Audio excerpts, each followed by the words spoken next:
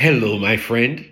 This is Clyde, the state of the church.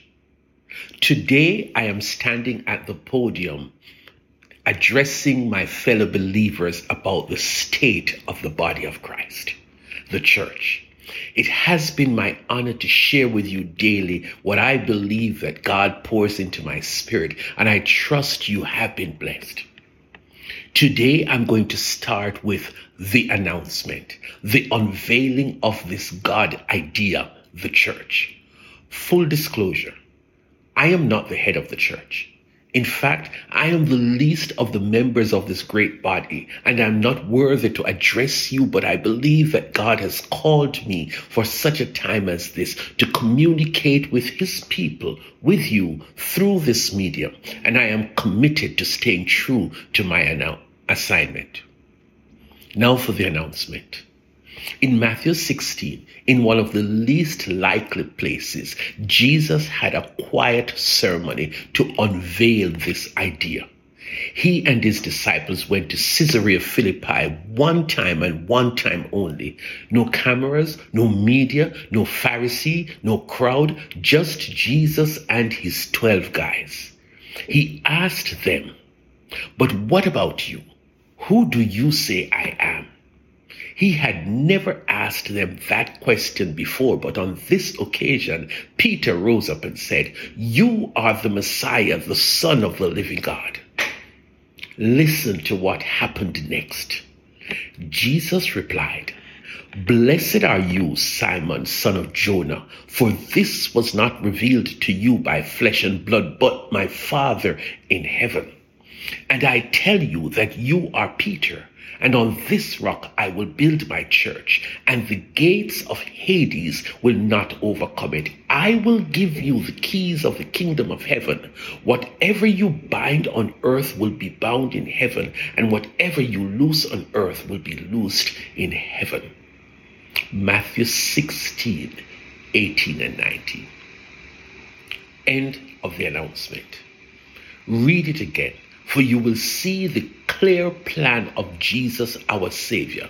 The church will be built in the future on Jesus, the solid rock, the rock of ages, the rock that is unmovable. And this church will immediately and forever face an opposition.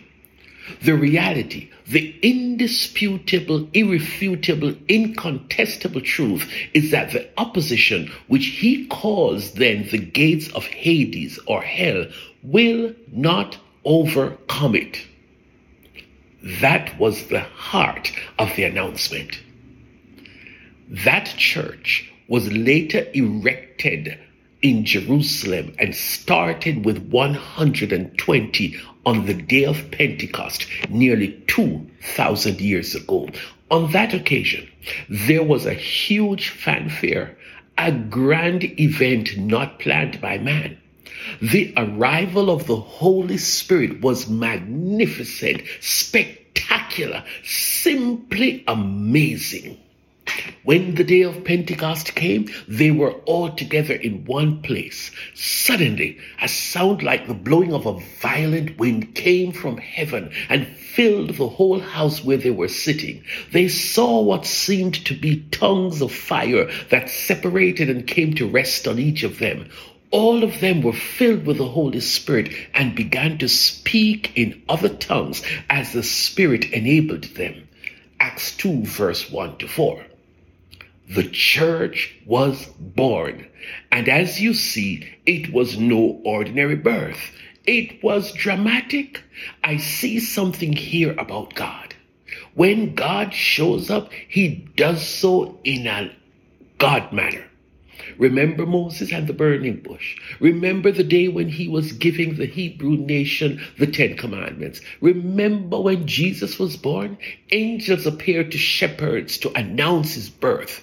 And you best know that there is one more big event when Jesus comes to call away the church. The fanfare that will happen will be worth experiencing, for the Lord himself will come from heaven with a loud command, with the voice of the the archangel and with a trumpet call of God, and the dead in Christ shall rise first.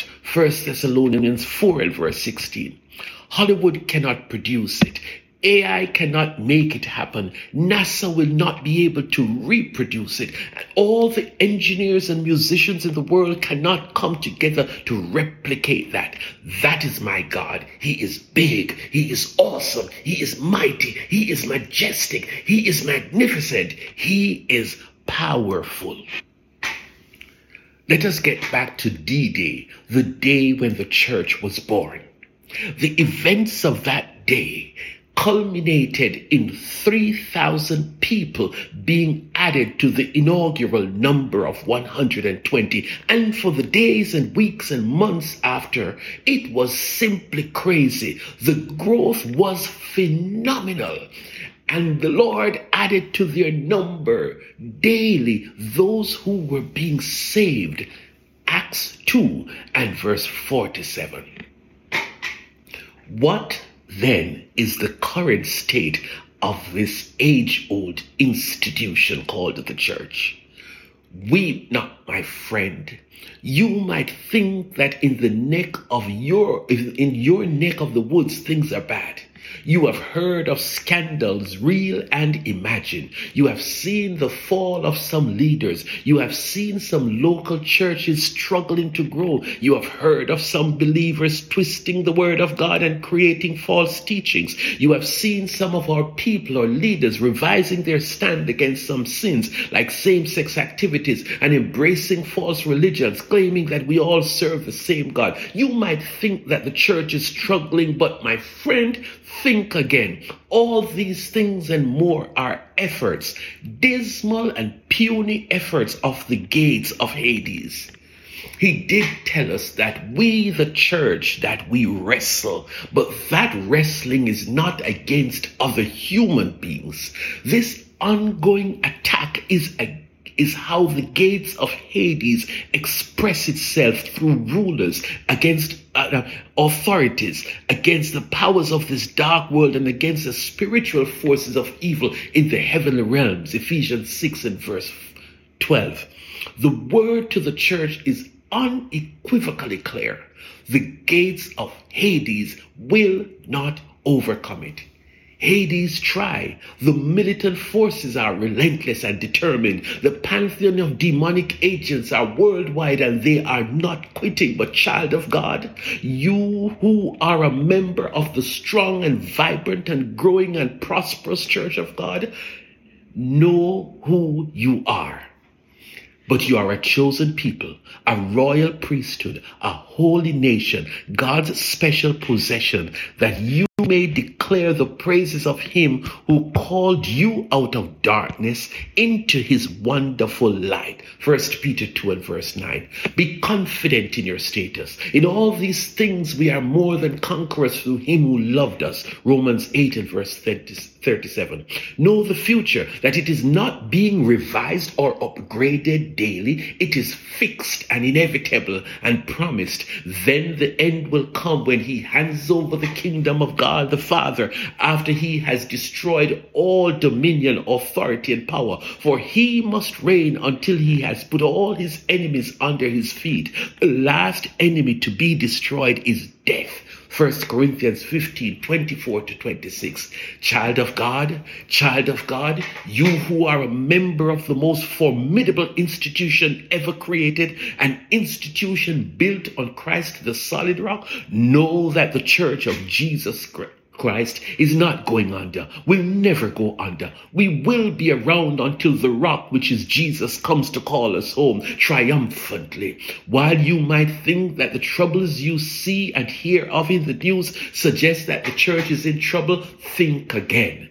Think again, my friend. Don't you ever forget that the church stands strong because we are built on the rock, and nothing, no power in hell can topple this rock-solid God creation. My parting words to you, my friend, comes from 1 Corinthians 15 and verse 58. Therefore, my brothers and sisters, stand firm. Let nothing move you. Always give yourselves fully to the work of the Lord, because you know that your labor in the Lord is not in vain. What is the state of the church? It has never been stronger. You are part of the victorious, amazing, highly guarded, firmly planted institution that has a powerful past, a challenging present, and a bright and victorious future. The church triumphant is alive and well, waiting for the grand return of our Lord and Savior Jesus Christ, and he shall reign forever and ever. Hallelujah.